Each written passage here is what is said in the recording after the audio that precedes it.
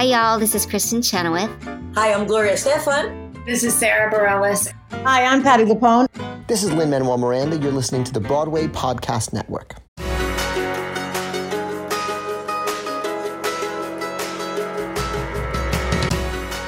Welcome to the Theater Podcast, intimate personal conversations with theater's biggest names. This episode is with Kathryn Gallagher, and it's actually the first episode that I've recorded post New York City shutdown for the coronavirus outbreak, COVID-19, whatever you want to call it. It's a pain in everyone's ass, but we're doing the best that we can. So we recorded in our respective homes via Skype. Kathryn and I actually recorded video of the session, so if you want to watch the video version of this interview, head over to ttp.fm/Patreon, Patreon, and become a patron. At the lowest level, you can see the whole interview and just watch us kind of geek out sitting on the floors of our houses. So it was kind of fun. I actually say it during the intro to her, but she really is one of the most interesting people that I've had the pleasure of meeting lately. She was born in Manhattan, lived here for a little while, moved to LA for her teen years, her impressionable years, and being the daughter of two successful actors who were very conscious about keeping her out of the limelight and telling her you only have one chance to be a kid, so go be a kid.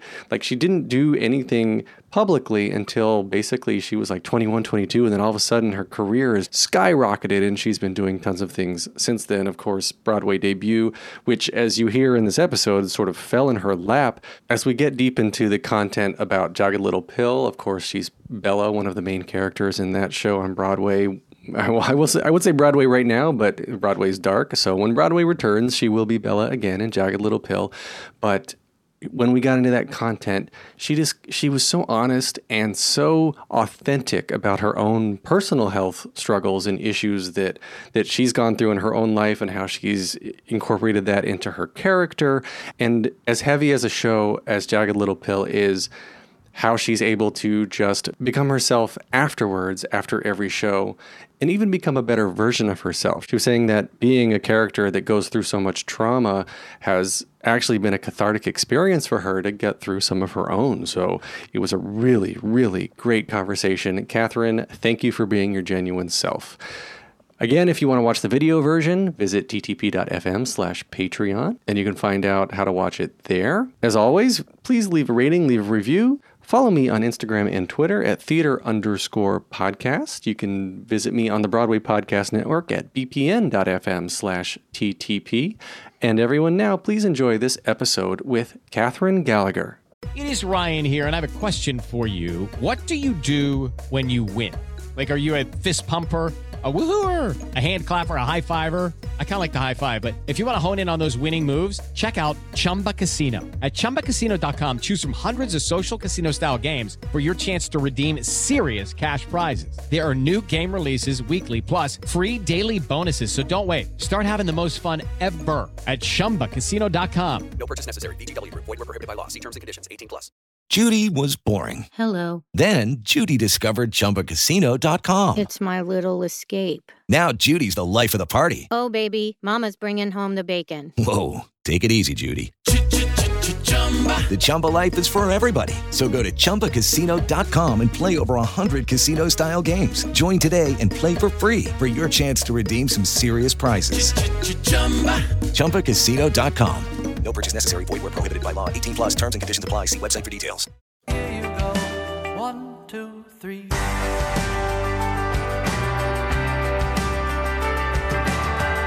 My guest today is one of the most interesting people I've had the pleasure of meeting as of late, and aside from being an amazing singer-songwriter, she made her Broadway debut in 2015 in the Deaf West revival of Spring Awakening and stars as Annika Atwater in the show You on Netflix. She's currently starring as Bella in Jagged Little Pill. Kathryn Gallagher, welcome to the Theater Podcast. Thank you so much for having me. You are welcome. Yeah, last time I saw you was BroadwayCon, end of January. Yes. It's been quite a ride in the last, month and a half? We are sitting... Nothing's changed. What are you talking about? I'm sitting on the floor of my bedroom, of my place in Brooklyn, interviewing you remotely because we are not allowed to see each other face to face right now. No, we are not.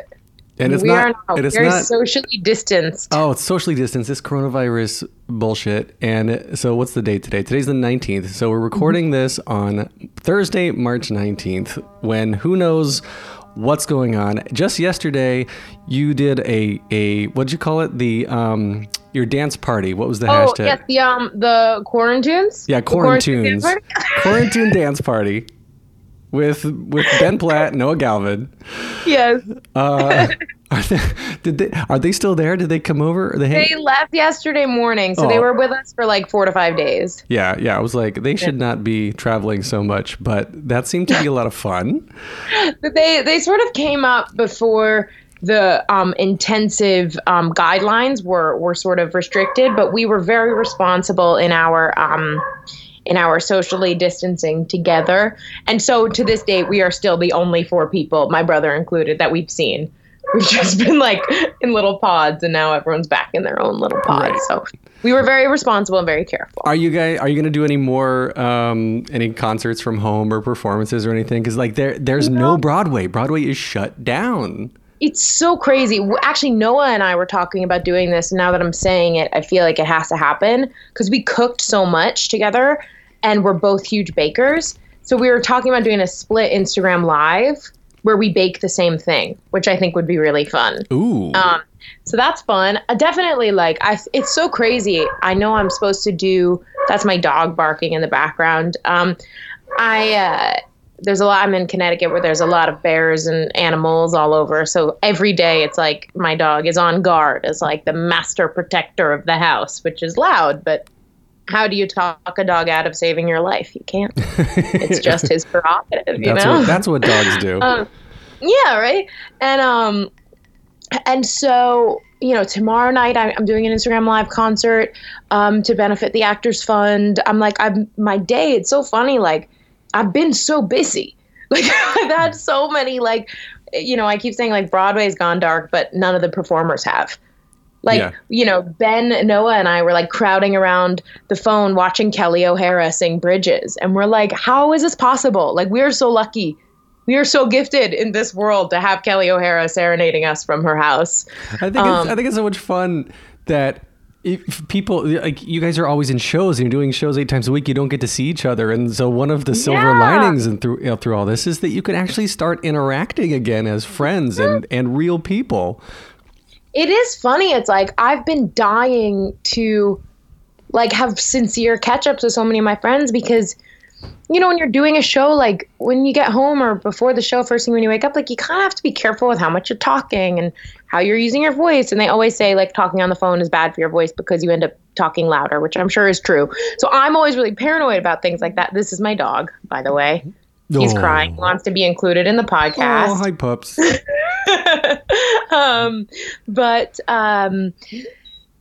So now I'm finally getting the opportunity to catch up with my friends, which is like this sort of, I think I'm sort of, as a person, I walk a very fine line between like deeply optimistic and like woefully pessimistic. Like it's really like always acknowledge the worst possible outcome, but really put your energy towards the best while keeping expectations low. That's like sort of my theory on life.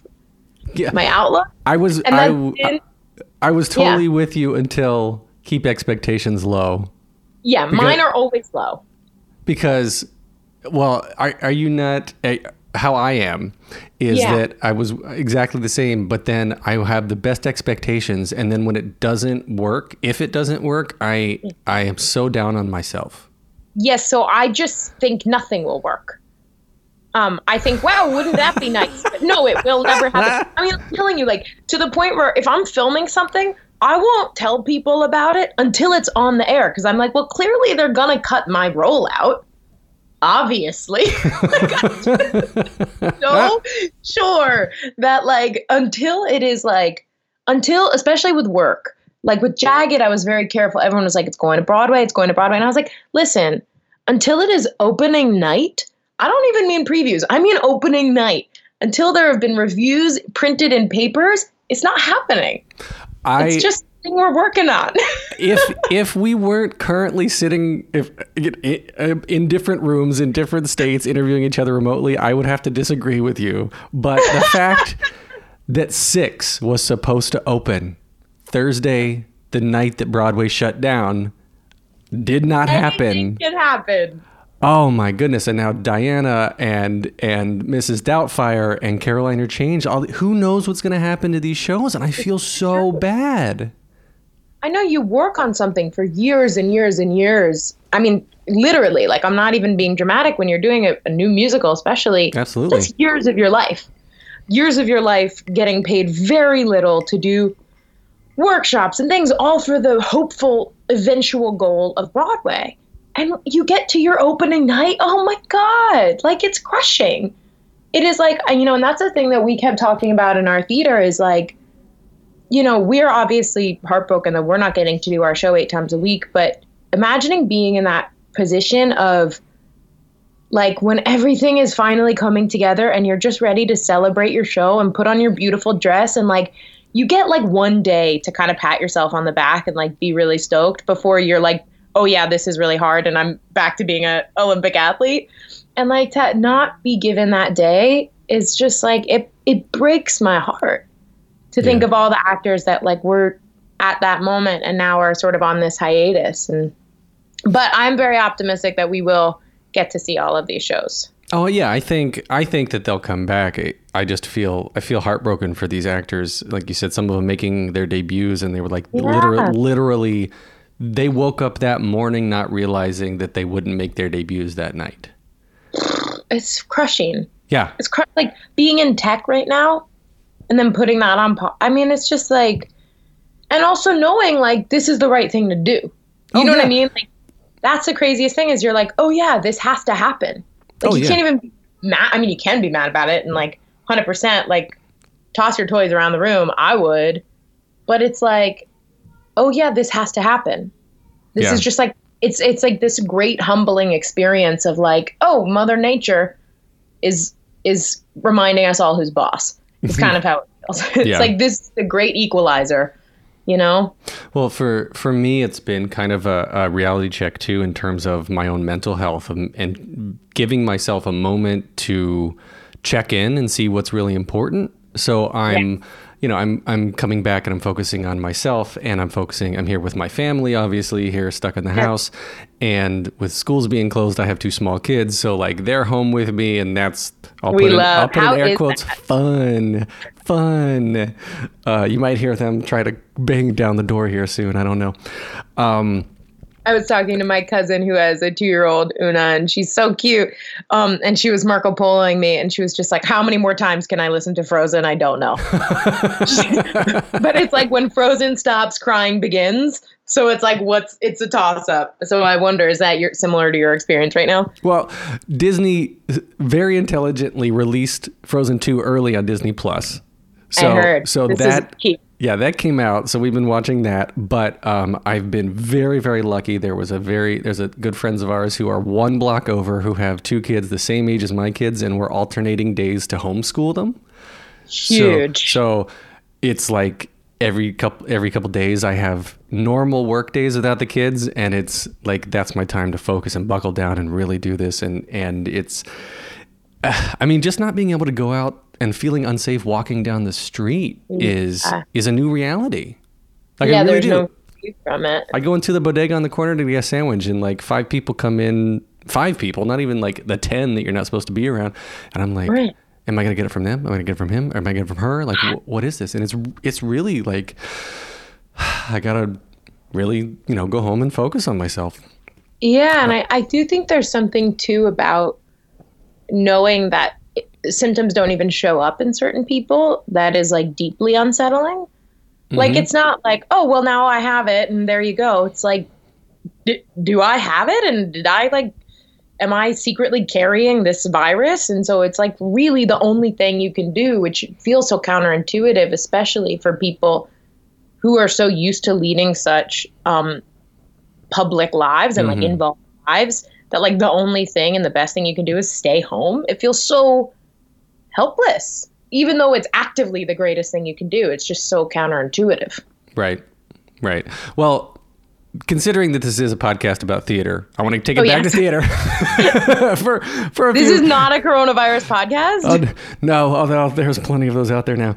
Well, it's funny, like, during the show, the week or so before we started, I was obsessed with coronavirus. Like, anyone in my show will tell you. I was walking down the halls of the theater and I was like, we're not making it to the end of the week. I'm telling you, look at the numbers in Italy. Look, and everyone was like, you're out of your fucking mind. Broadway's not shutting down. Like, relax. And I was like, get your groceries, prepare. Just know that we're probably not finishing this week. And X-Men, I was like sputtering facts out left and right. And everyone was like, shut up, Catherine, you're psycho. So I was like the town crier in our theater for like 10 full days. That goes, right. that goes to the but I was right. That's the low expectations kicking in there. You're like, we're not gonna make it. We're not gonna make it to the end of the week. I was just like, I kept just saying, I was like, look at the numbers in Italy. Look at Italy. Well, okay, so let me take it to you a little bit and tell me about where you grew up. I grew up on 71st between Broadway and Columbus. Oh, so Manhattan. In Manhattan. A Manhattan baby, but I moved to LA when I was 11, so I'm very much like my entire life has been equally split between both New York City and Los Angeles. So do you consider yourself more of a West Coast person or an East Coast person? Like there are distinct personalities. I'm a weird mix, and I've noticed this because it depends who you ask. Some people are like, you're so California, and I'm like, literally, no. I think I'm more of a New Yorker, like in my sort of energy, and also in my knowledge, extensive knowledge, I should say, of where to get the best bagels, what, like the sort of street smart aspect, like there's the pace in which I walk down a street. These are things LA natives, they can't keep up with. Oh yeah. This is true. Yeah. The walking. However, like you look in my vitamin supplement, collection, and it's quite LA. I have mushrooms in my coffee, so I do think that like stereotypically, I do check off boxes in both columns, but I think I'm far more of a New Yorker, and also I've chosen to spend my adult life in New York, and I do think that's sort of it always calls me back home. Well, you and your brother James is now a director, and the two of you sort of grew up with both of your parents, Peter Gallagher and Paula Harwood, in the theater and the TV film world. Like the two of you grew up not in the limelight yourselves, but you were around this. And was that a conscious choice from your parents to kind of keep you out of the camera? Because there's a lot of celebrity parents 100%. That like to do that. Yeah. Yeah, they were like, my dad's like has said this a million times over. You only have one chance to be a kid. And so they were very, very adamant that while I was a kid and I wasn't working. And I, however, had a very different idea. I was like, listen, I was reading backstage.com, and which is something I would do when I was like 12. I was looking at auditions. I was wanting, I wanted to be making music already. I wanted to be in the studio. I wanted to be doing movies. I was so driven since I was a little kid, but my parents were like, absolutely not. And then there was sort of one day that I found this Camp Rock audition online, and it was like, Mitchie, 16, singer-songwriter. I was 12, and I was like, guys, Mom, Dad, it's me. This is my role. I got to go in, please. And they were like, no. And I got so mad. And I went into my room and I picked up my guitar and I wrote this song called I'm Okay, which was basically like convincing my dad to let me audition, which he did. And Disney was not like as sure as I was that it was me. I did get a call back, to be fair. Do you remember who got the role? Demi Lovato. It was Demi Lovato's breakout role. So it's cool. No hard feelings. No hard feelings. I don't feel like I missed the role of a lifetime, but I will say I do feel like I did almost, but different paths, different strokes, different folks. And so they were very clear, but at the same time, they were very, inclusive in sort of the way in which we were in the opportunities we were around. Like they always wanted us to meet incredible artists, you know, and to see, like my dad, I went to set with my dad a million times. So the sort of nuts and bolts of it, like the actual sets and the actual work of it, I felt very involved in and very included in. But when it came down to sort of the, like going to events or things, there was no sort of push to get us there in any sort of capacity, except for like the fun kid premieres. Cause that, like Harry Potter was always one that I would beg to go to cause they had great candy. Well, little thing. So yeah, the you and your brother, it's interesting because the two of you kind of split the same side, different sides of the same coin. So like he's behind the scenes and creating, and you're creating, but you're like being a singer, songwriter, you're on stage and in front of the camera and in the spotlight and whatnot. What was it about the music or being on stage that spoke to you more than, I guess, the behind the scenes aspect? I would say that I just wouldn't shut up. Like I was just like, it wasn't, it didn't occur to me to not be on stage. Like I would be putting on shows in my apartment building lobby for anyone or nobody, didn't matter, but the show must go on. That's been my mentality since I was a little kid. And so I think for me, it was kind of, everything for me was a performance when I was a little kid. You know what I mean? Like I remember it was so embarrassing, but like, you know, in quarantine, all bets are off, you know, let's get honest. I would put on shows brushing my teeth, teaching my viewers how to brush their teeth. I'd be like, now, first up on today's show, you wet the toothbrush and then you put the toothpaste, and I would like do these full shows every night before I went to bed. By yourself? This is for weeks. Yes, by myself. There was no audience. This was when you were 5 or like last week? Both. I mean, it's been consistent. No, literally I would say I was like probably 5 or 6, and I would look in the bathroom mirror and I would like, I mean, this was vlogging, pre-vlogging. I was, you know, I don't know why I didn't really get into the vlog game because I've been practicing for so long. Well, but there's whole opportunities. You could do like toothbrush cam. So you just like at 8 p.m. every night, I'm going to go brush my teeth, kids, and you come in and we'll sing a song together and we'll wash our hands for 20 seconds. It's the Corona toothbrush cam. Yeah. Randy, I've been preparing for quarantine my whole life.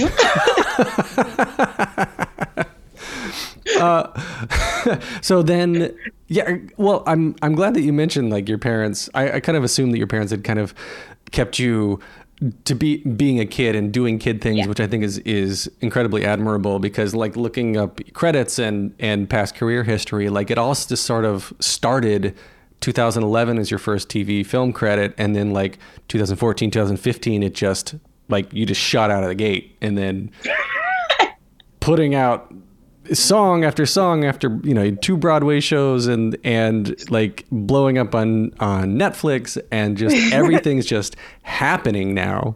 So it's so sweet hearing you say that, because my perspective of my career is like, God, you've done nothing, Gallagher. Like, work harder. So it's really, and I find that so true with so many of my actor friends, is we're all like, I've done nothing and I need to do more, and I need to focus, and I need to work harder, and I need to do all these things. And then you like kind of take a step back and look at what you've done. It's always like kind of like, oh yeah, I've done something. You've done some, I mean, you look at the social media numbers. I mean, social media in and of itself is its own game that I don't think I will ever understand. I mean, on the surface I do. People want to present their best selves. They want people to like them. They want to be validated. So like presenting and being on social media, I get that. And I guess as someone who follows other people, obviously I have followers, or I follow other people, that I like to know what they're doing.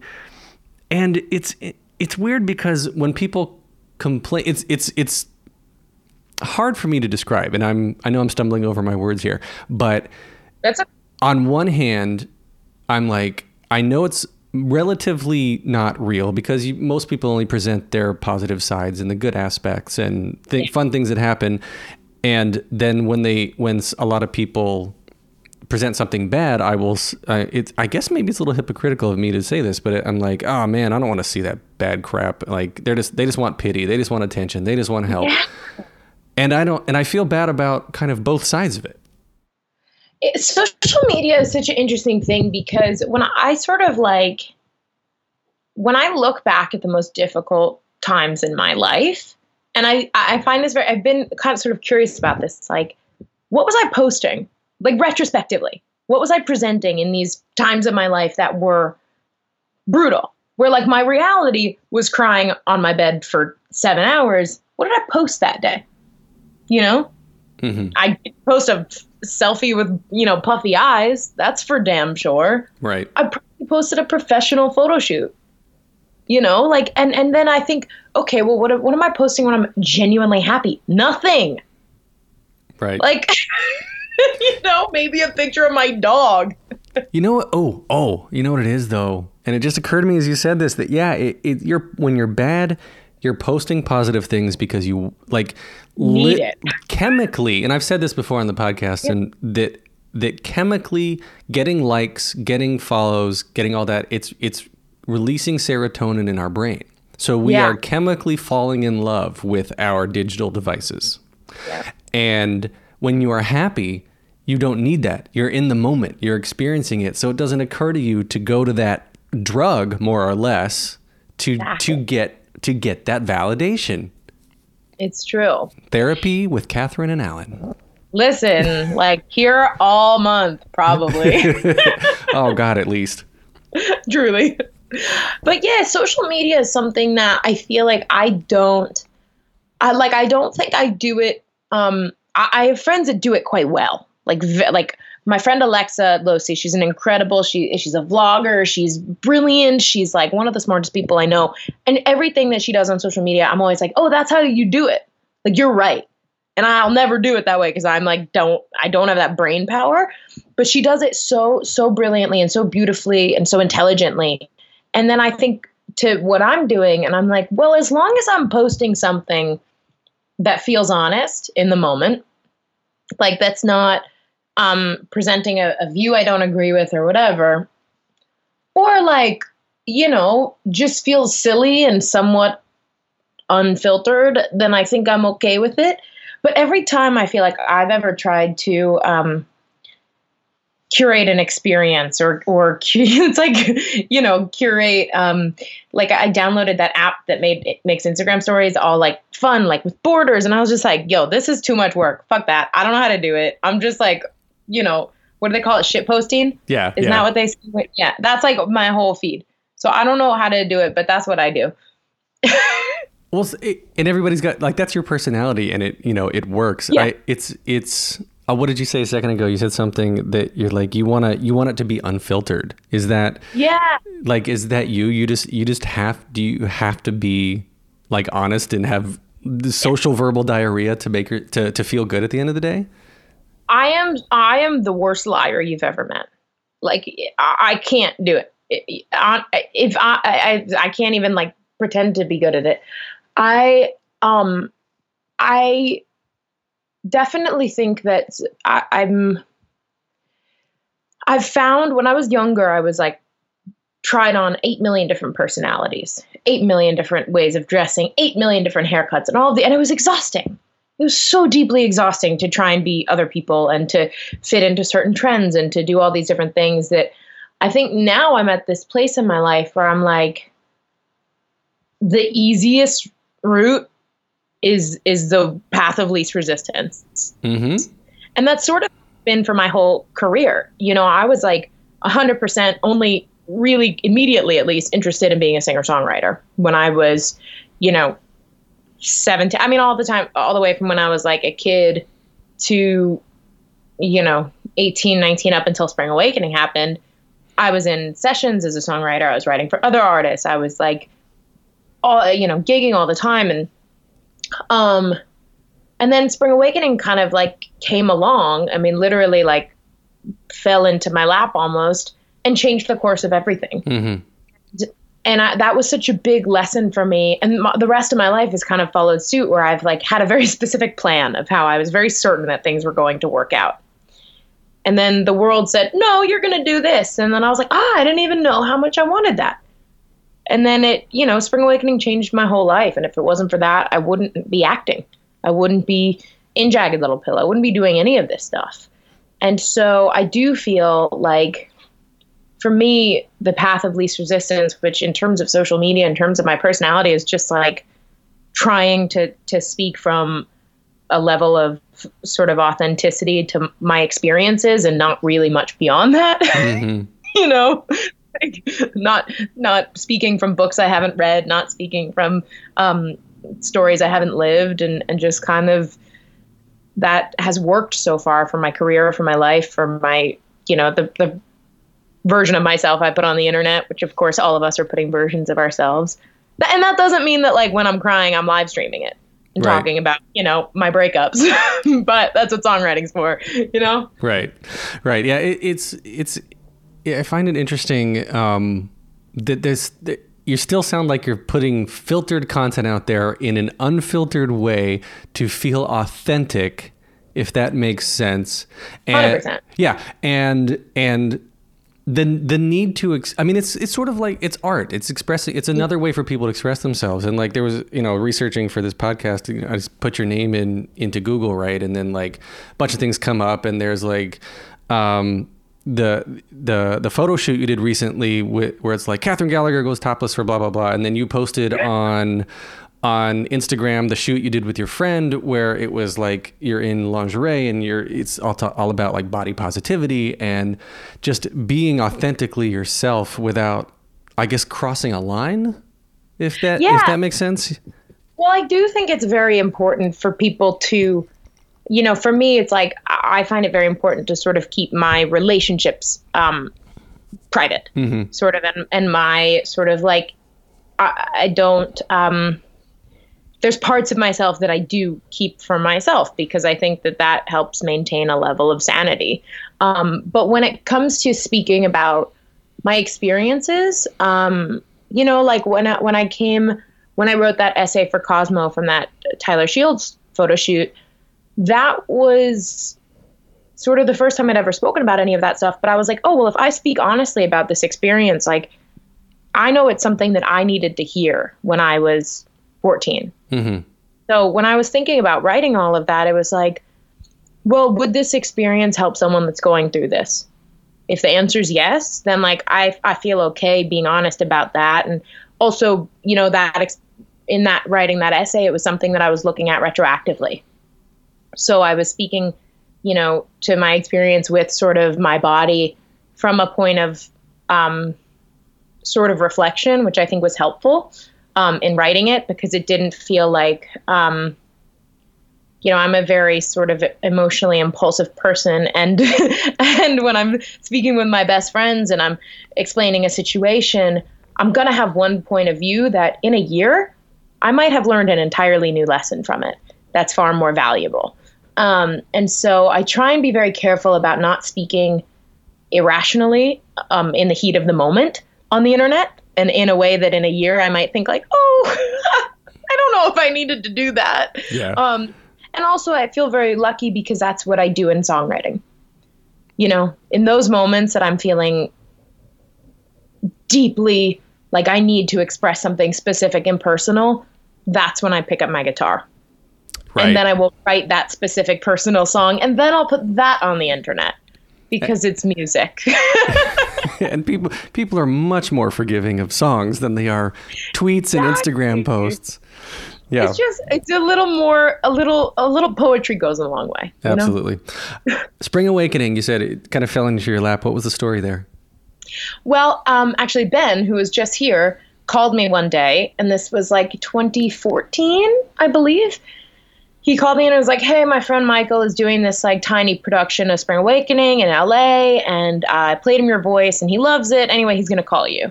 And I was like, okay. And then this guy, Michael, some guy, some guy, Michael, and some guy, Ben, he called me, and Michael and I, this is of course Michael Arden, 2-time Tony nominee, love of my life, angel, human. We got coffee, and then about a year and a half later, we were on Broadway. It was kind of like, I mean, of course, we did it in LA twice. We did it at the Wallace, and there was a lot of development there. But I'll never forget. It was actually really funny.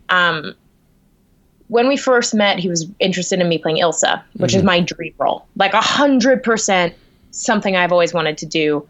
I was so thrilled. I thought it was in the bag. I was like, he was like, yeah, you'd be a perfect Ilsa. Like, da da da. And I was like, dreams. And then he was like, keep the summer free. These are the dates, et cetera, et cetera. All this stuff. It was all sort of lining up. And then I didn't really hear from him for a while. And I was like, okay, like, that's weird. So I like sent him a text to check in. He was like, oh, you're going to be getting an email from casting this week. And I was like, oh, great. Perfect. I didn't hear anything. Week later, I saw like an open casting call on the internet. And I was like, well, you could have like told me. I was like, oh. I was like, I feel so sad about this. So I just like kind of got a sour taste in my mouth and was like all huffy. And then my best friend and I one night, this is in LA, and we were really craving ice cream. And so we were like, you know what? We've never been to the gelato place down the street. And we took her 70-pound pit bull named Rocky, the love of my life. And we walked down the street, and I'm wearing a hot pink SoulCycle sweatshirt and Juicy Couture pants, some socks and Ugg slippers. Basically, I look amazing. And we're walking down the street, and we go inside, and she has to wait outside with the dog. So I go in to get the ice cream, and I'm like hood up, like I'm pretty tired. I'm a little out of it. And I'm standing in line, and I hear someone say, oh, Catherine? And I was like, it's in your head, Gallagher. Relax. And it keeps getting louder. And I was like, that's real. And I turn around, and I see Michael Arden sitting there. And I was like, oh, no, I don't do well with these situations. So I go up to him, and I was like, oh my God, hi, hey, how are you? It is so good to see you. It's amazing to see you right here, right now at this gelato place. I love it. What flavor did you get? You are a horrible liar. Terrible. I was like, what flavor did you get? I always get coffee here, but looks like you got Rocky Road. Rocky Road is so good. I'm more of a coffee person, but it's late at night, so I feel like I probably shouldn't even have the coffee portion of it. Anyway, I gotta go because like my roommate's out there with the dog, and like I should get in line. And anyway, I'll just get the ice cream. It was so good to see you. It was so good to see you. I'll see you later. And I just like run away. It was like manic. And so I get all the ice creams. I go outside, and my roommate at the time, Sosie Bacon, an incredible actor, beautiful, love.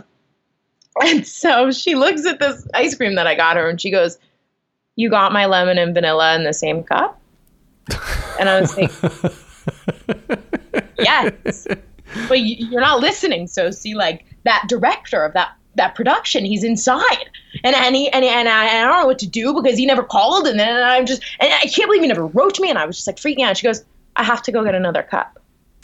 And I was like, I'm like going through something right now. And you're just talking about it. Goes inside. I'm outside with the dog now. And all of a sudden she starts talking to Michael. And it turns out that they had done an episode of The Closer together. And so she brings him outside. And then the four of us, him and our soon to be associate director, and we're all just talking. And eventually goes, so, first I said I was big. And I was like, so how's your production of Spring Awakening going? And he was like, it's going well. Why didn't you come in for your audition? And what? I was like, what? I was like, what are you talking about? And apparently like an email had gotten lost, and I went in 2 days later, and then he was like, hey, you're not right for Ilsa, but you'll see why later. And I was like, okay, I don't know what that means. He was like, but I hope you can still come see the show. And I was like, sure. And then I go into the studio, I make an album, I'm like living my best life, I'm working on music, and I think that's my sort of game plan. I go to Nashville, like I'm having a great time, and it's my last day in the studio, and Michael calls me, and he's like, hey, we just had someone drop out. You play guitar, right? I know it's a smaller role, but would you be interested in playing the voice of Marta? I need someone, rehearsal starts tomorrow. And I was like, yeah, well, really at first I was like, I don't know. I'm really focusing on music. I have these tours lined up I might be doing and whatever. And I go inside and with my producer, we watched the Tony performance from the original Broadway cast. And I was like, this is my favorite fucking show. Like, who am I kidding? Yes, I will do this. And that was such a benefit for me because I ended up becoming a better guitarist, writing new guitar parts with Duncan Sheik on Broadway, right, and becoming dance captain, which taught me a whole new slew of skills, and learning how to sort of run a rehearsal was huge. And so it ended up being like the greatest gift of all time to have this role where I was like really becoming a skilled guitarist and really learning so much more that I wouldn't have ever done if I had just gotten the role that I thought I wanted. So a huge lesson all around, and you never know what the fuck is going to happen. That's so cool. Yeah, everybody's stories are so unique, and that's a really good one. And so but you are a really bad liar. Good actor, bad Terrible liar. Terrible liar. With the Lucky Land Slots, you can get lucky just about anywhere. This is your captain speaking. We've got clear runway and the weather's fine, but we're just going to circle up here a while and get lucky. No, nothing like that. It's just these cash prizes add up quick. So I suggest you sit back, keep your tray table upright, and start getting lucky. Play for free at LuckyLandSlots.com. Are you feeling lucky? No purchase necessary. Void where prohibited by law. 18+ terms and conditions apply. See website for details. Hey guys, it is Ryan. I'm not sure if you know this about me, but I'm a bit of a fun fanatic when I can. I like to work, but I like fun too. It's a thing. And now the truth is out there. I can tell you about my favorite place to have fun. Chumba Casino. They have hundreds of social casino style games to choose from with new games released each week. You can play for free anytime, anywhere. And each day brings a new chance to collect daily bonuses. So join me in the fun. Sign up now at ChumbaCasino.com. No purchase necessary. VGW. Void where prohibited by law. See terms and conditions. 18+. So then when it closes, you go back to singing, songwriting, and then it's a couple of years between that and now Jagged Little Pill. So I had a full-on year and a half of not one callback, not one. Yeah, it was so fun. I could not get a job to save my life. I was like, I had reps now. We closed the show on Broadway. I was like, my first audition in LA. I went to a producer session. I was like, I'm hot shit. Like, I'm going to have a TV show in no time. That was not the case. What followed Closing Spring Awakening was truly about a year and a half of dyeing my hair hot pink on and off, a lot of minor heartbreaks, dating the wrong people, falling in love with people who only had no interest in me, which was also my career relationship at that point. It had no interest in me. I was like, please. I was writing a lot of songs. I had a lot of sessions. It was just kind of like no man's land for about a year and a half, doing odd gigs here and there.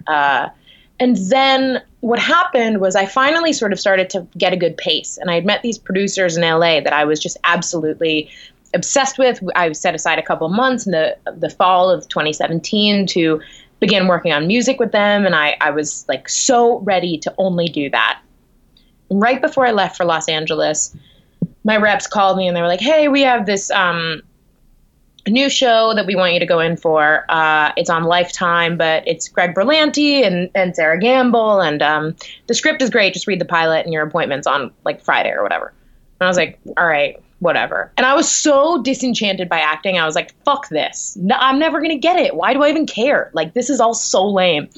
And it was funny because that week I went on a date the night before and I was like, well, it ended badly, and I was just like, ugh, I hate everything, and I'm just ready to leave, and I have this stupid audition in the morning, and I'm just going to go home. Hadn't read the script, hadn't done anything, and I wake up in a terrible mood, and I finally was like, I guess I should read this script that I have my audition for 3 hours. Like, I was in such a bratty mood. And I read the script, and I was like, oh, no, I love it.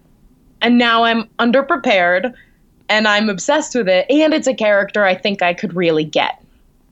So I then just like really hunkered down and did a lot of work, a lot of crammed work. I learned my lines. And I sort of like made this internal deal with myself that I don't recommend, but where I was like, well, if I can't get this role and it was this monologue at the time that was all about body positivity. And I was like, I've said these words. I wrote an essay that's essentially this. Like, it's gotta be, if I don't get this, I should stop trying. Was essentially the deal I made with myself. again, an ill-informed theory, but not know. And I go in for this audition, and I thought it went really well. I called my dad, and I was like, I kind of think I might have booked that. And he was like, well, you never know. And anyway, you did your best, so congratulations. Now, pack up. And I leave town like the next day. And I went on a little trip with my mom, and it was really beautiful. And we land from the trip back in LA, and I had like 35 missed calls and emails and texts. And it was all my reps, and they were like, hey, turn around. You have your table read for the first episode of You on Tuesday. Wow. And so that kept me in New York for 2 weeks later, when they were actually not even 2 weeks, like 1 week later, they were like, hey, it's a general ensemble call, but we know you're obsessed with this Alanis Morissette musical. They say that there's parts in the ensemble that could pop out. We never know how true that is.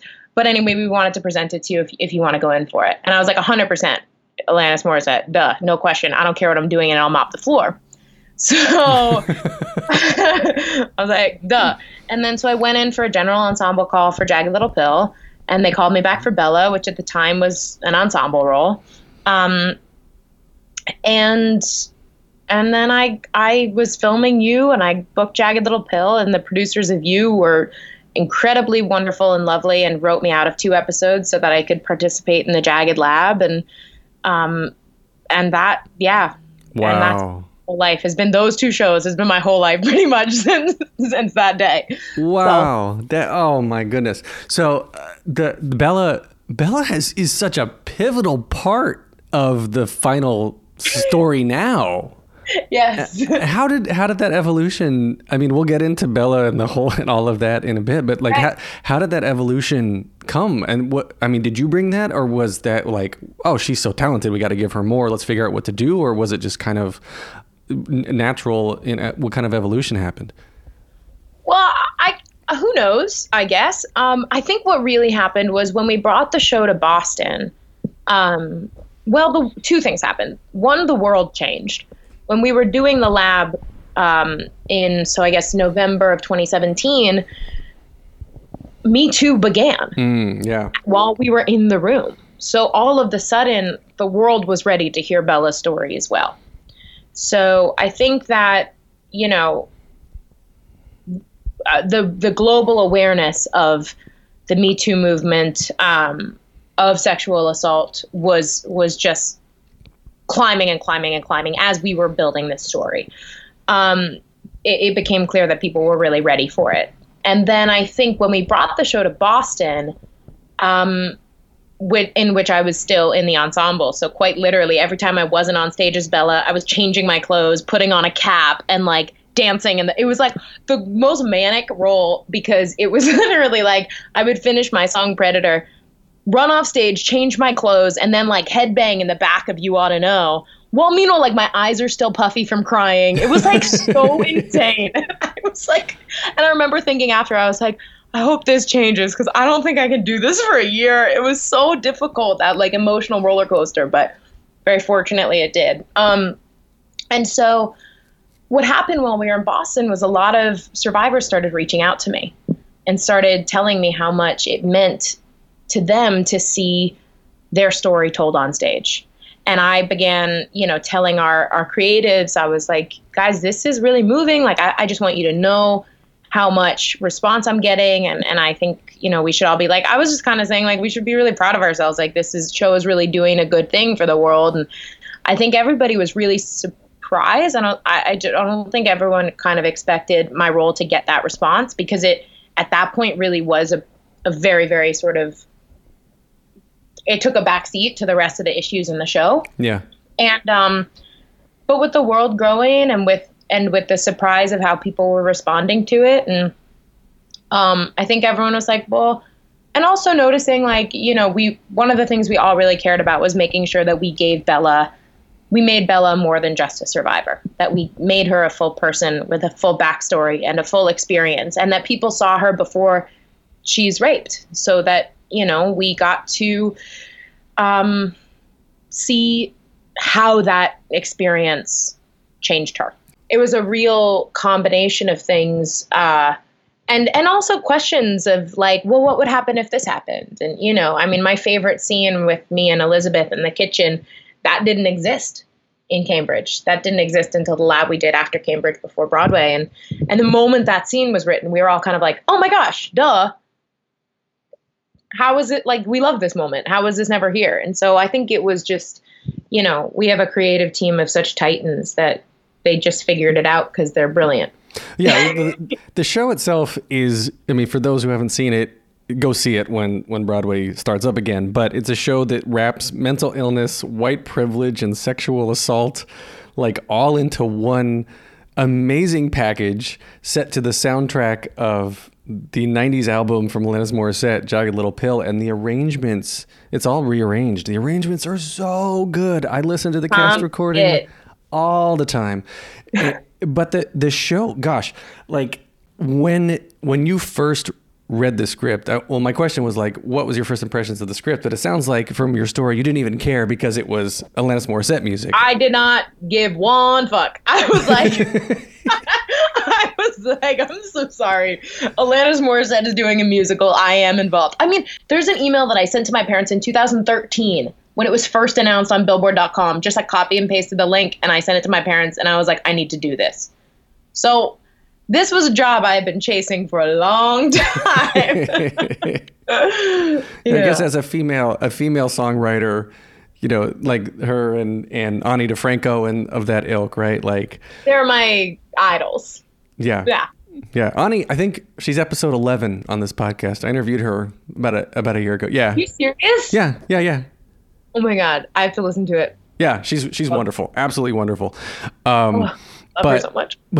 Yeah, she was wonderful. But when you guys started rehearsal for JLP, director Diane Paulus, love of my life. You got she gave everybody like an assignment of sorts, right? Oh, yes, she did. What was that? She absolutely did. She basically, like, you do these character presentations, and they're the hardest thing in the world. I've never been more nervous in my life than I was doing this for everybody. You basically, I don't remember all the specifics now, but everyone in the ensemble had to create a character, which is like, I feel like I lucked out of that because I would not have thrived. And create a character, it has to involve music, a dance move. It's like all these like very specific guidelines, and like you have to mention certain things like what living at home with your character is like, and like all of these different sort of like goalposts, sort of making sure that the character you're bringing to the show is a deeply developed human being. Mm-hmm. And that was when we were doing the lab, or maybe it was Cambridge. Maybe it was right before Cambridge, but it was just like, oh my gosh, brilliant. Diane has one of the greatest minds of all time. I'm just. Well, weren't all the assignments? I mean, I when I was talking with Elizabeth Stanley, I think she was mentioning that everybody had to like research a topic, like whether it was sexual assault or mental health. Yeah. Okay, so both things. She also did the character presentations. But yeah, that was pre-Broadway, and we all did. We picked a topic that the show addresses, and we presented about it. We talked about sort of what we had learned, and I, of course, learned more about sexual assault and about sort of the things Bella deals with. I know Elizabeth definitely dove in more on addiction. And it was just a way that we could all make sure that we were all very, very well educated on the topics of our show, and making sure that we could speak and perform from a place of truth and reality. Yeah, you always want to come from authenticity, but these are things that you don't want necessarily people to have authentic experiences with. Exactly. And it's interesting too, because, you want to come at it authentically, and you still have to have a level of separation between the performance and your life. Mm-hmm. That's been, it's actually funny. I don't even know if I should be admitting this, but it's okay. Quarantine, makes people honest. But I was FaceTiming with my mom the other day, and she was like, Catherine, you just feel so much lighter. Like, you seem so happy.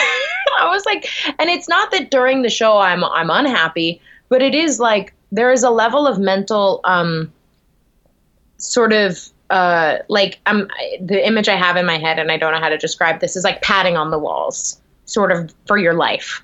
Like if your entire life is contained in a room, when you're doing a role that's like Bella, that sort of involves going to very, very dark places in your mind and in your experiences, it's sort of like my entire life has padding on the walls right now, because I have to make sure that the opportunities for a heartache or pain are cut down to the absolute minimum, because going to tell that story every night takes a toll. Mm-hmm. It's like a sincere, it just requires a level of sort of caution in the rest of my life that I was not used to. And I sort of knew that might be the situation at hand, but I don't think I understood quite how it would sort of dictate the rest of my life in the way it has. And then also the flip side of that being, then when I hear stories of survivors and hearing how the show's impacting people, it's also given me more joy than I ever really thought I would experience from a far deeper place. So it's like this just entirely new way of life that I've learned to live. And now in the past week, where as the longest I've been away from the show in 7 months, I've kind of been like, oh, it's weird not going dark and twisty every night. Like I haven't thought about scary things in a minute, and there's a global pandemic happening. Like it's just been a very, very strange existence stepping away from it, just even for a week. And that being said, I cannot fucking wait to get back to the theater. I'm like, I want to do it now. I got my break. It's like it's such a means of expression, and what I was gonna suggest was that it's like you don't know you're hot until you've been cold. You don't know you're in until you've been out. It's a matter of perspective, right? So by going so deep and dark 8 times a week, it allows you to appreciate all of the better times. And I think people just call that being mindful, right? Like, yeah, makes sense. It's just improved mental health, right? And I think that's why a lot of like role-playing therapy really, really helps people, because they can go to these places and experience that and then come back out and realize the perspective they've got of where they are. It's really true. It's interesting. It's like I never thought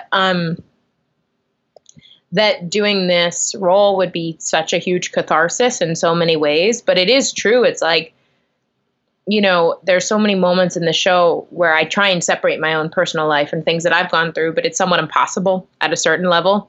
Like your brain tells you what it wants you to think, mm-hmm. regardless of your direction sometimes.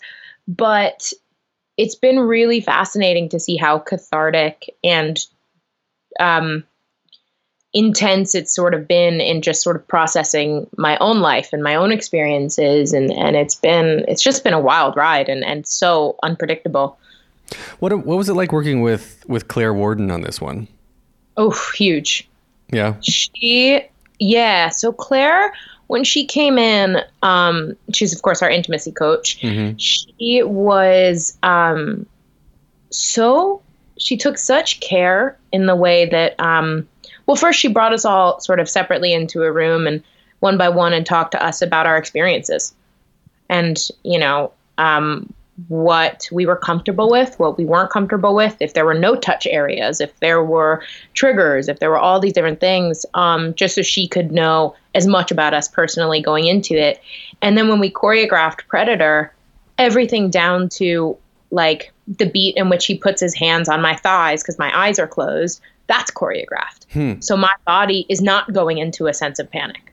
So I know at this moment I'm going to feel, Logan, who's an incredible person and an incredible scene partner in this moment, I know that I'm going to feel his hands on my thighs, and that's going to prepare my body.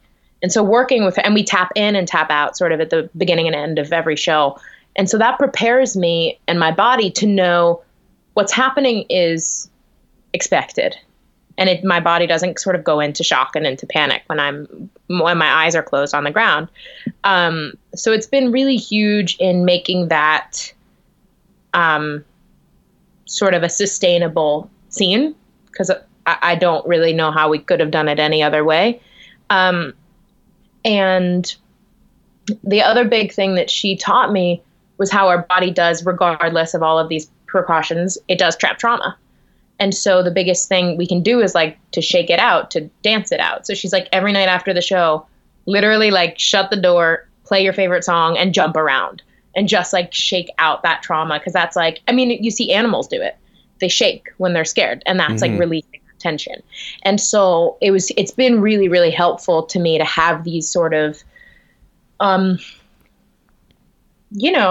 tools to work through it, because it is, and my cast is amazing, and sort of they sort of check in with me often because, they know sort of both personally where I'm coming from with everything and quite, and just in the show that it's sort of an intense thing to do so often. And so, everyone is always really kind about checking in with me and how I'm doing sort of mentally and making sure that I'm okay, which I always think is just so, I'm always like kind of blown away by my company's like kindness and care and attention in that way. But Claire has really given extraordinary tools in making it feel so routine and so sort of, I don't know if clinical is the right word, but contained, I think is maybe correct. Deliberate.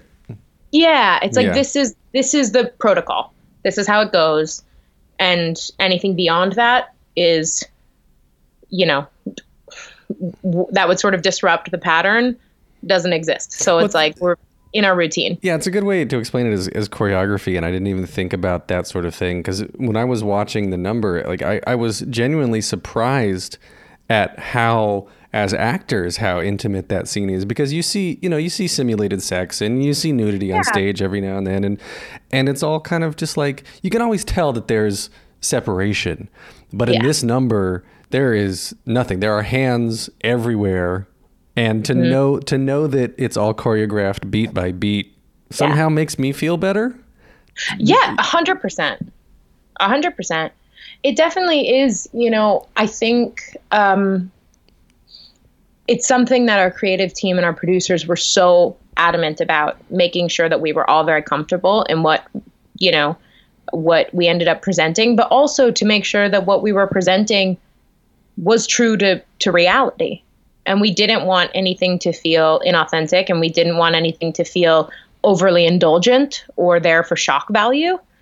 So everything we tried to be very, very deliberate and approaching from sort of an intellectual standpoint of like, what do we need to tell the story? Nothing more, nothing less, kind of. And that's sort of where, my trust falls so heavily in Diane and Diablo and Larrabee and Claire and our entire team. I trust them with my life. So I felt very, very taken care of and all of that. And even still in being taken care of, it's still like, there's definitely days where I'm like, finish the show and I'm like in my dressing room and I just like cry. And I'm like, okay, right now my body needs to just like finish feeling this, and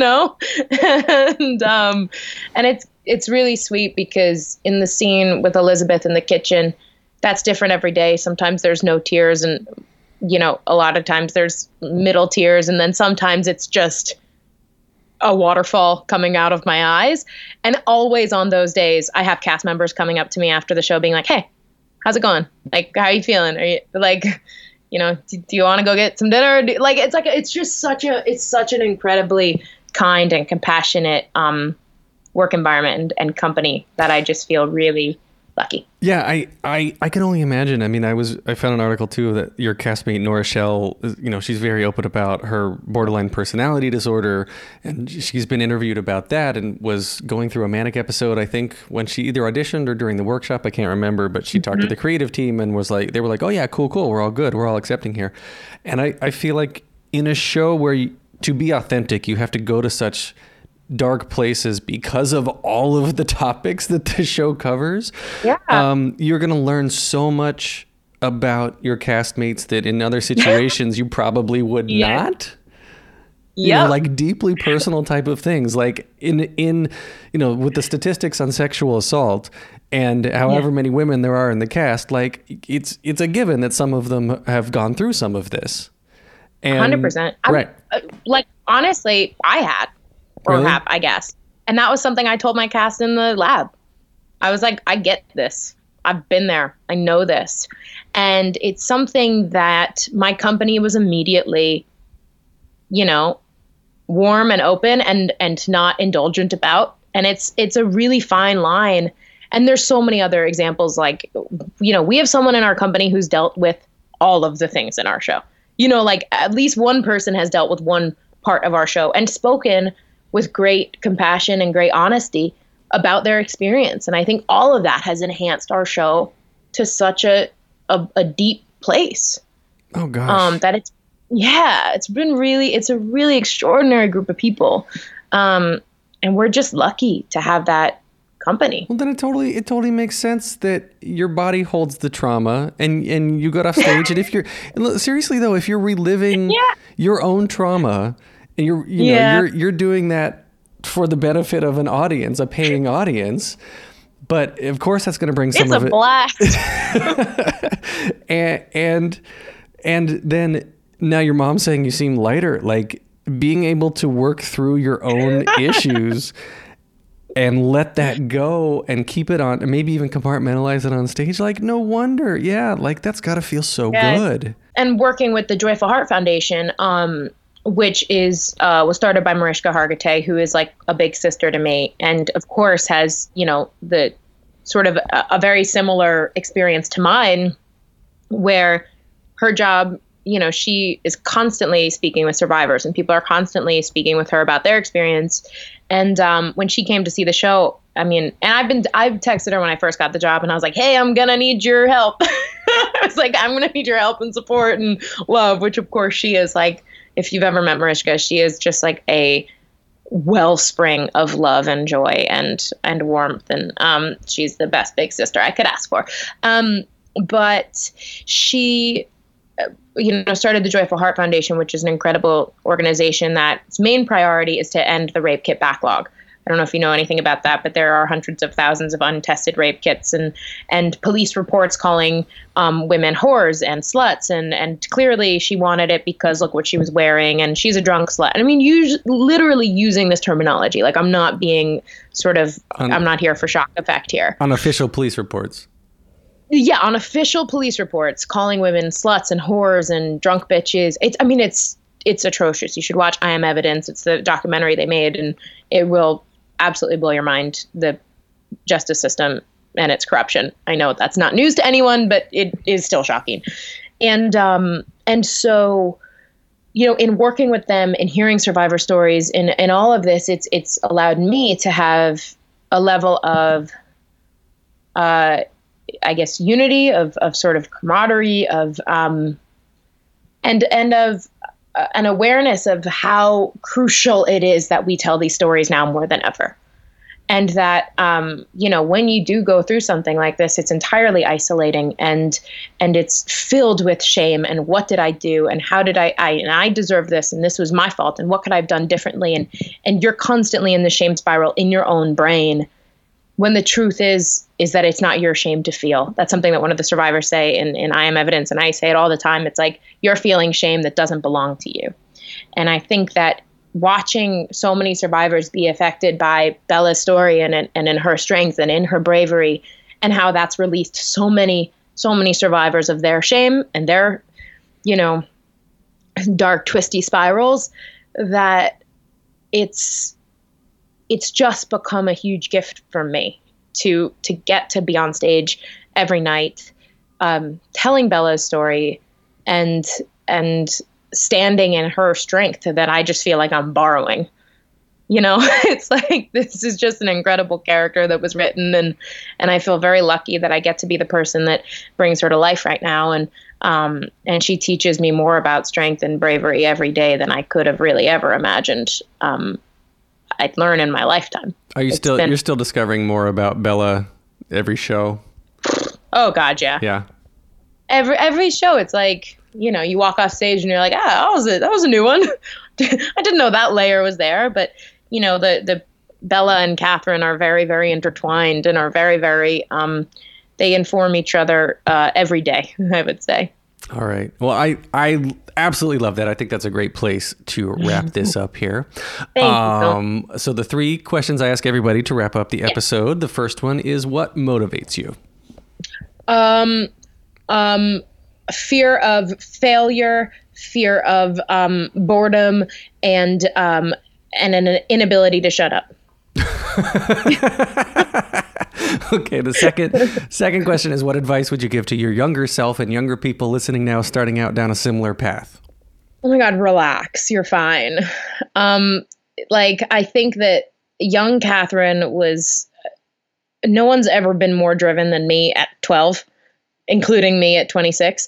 And so I think I would just say, you're allowed to take a deep breath and sometimes look around yourself and realize you're doing okay, and pat yourself on the back and just take a deep breath. And also, the skinniest you're ever going to be in your life is going to be when your heart is hurting the most, and it's not going to feel good and it's not going to make you happy. So enjoy your life and stop worrying about what you're eating and what you look like.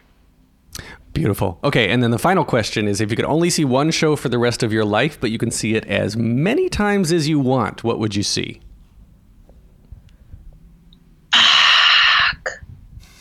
Spring Awakening. There you go. It's my fave. Not my production I love my production. It would just be weird to watch myself every day. And plus I'd be in it. So maybe someone else could replace me. I don't know. Maybe the original Broadway cast, just because nostalgia. Fair enough. I don't know. Spring Awakening. Okay, good answer. So we can find you on Instagram at Catherine Gallagher, on Twitter at Catherine G. You're on YouTube and SoundCloud. Just your username is Catherine Gallagher on both of those. And you're online on the web at CatherineGallagherMusic.com. Yes? That's the truth. Anywhere else? Apple Music, Spotify, all the streaming places. And that's it. That's everywhere. Yeah, find you. Okay, you can get more of me at thetheaterpodcast.com. Support this podcast at thetheaterpodcast.com/Patreon, Patreon. You can get me on Instagram and Twitter at theater_podcast. Please leave a rating, leave a review wherever you are listening. And thank you to Jukebox the Ghost for the intro and outro music. And it's Jukebox the Ghost?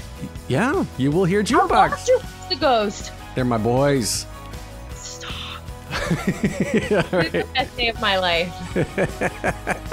Well, thank you, Catherine. This has been so fun. You have been so authentic. I greatly enjoyed this. Well, thank you so much for having me. Yeah, no problem. Take a deep breath, make the world a little colorful. Hey, it's Leslie Odom Jr. here on the Broadway Podcast Network to tell you about the Rise Theater Directory, a program of Maestro Music. Rise is a national online resource designed to connect and empower backstage and administrative and creative theater professionals from underrepresented backgrounds.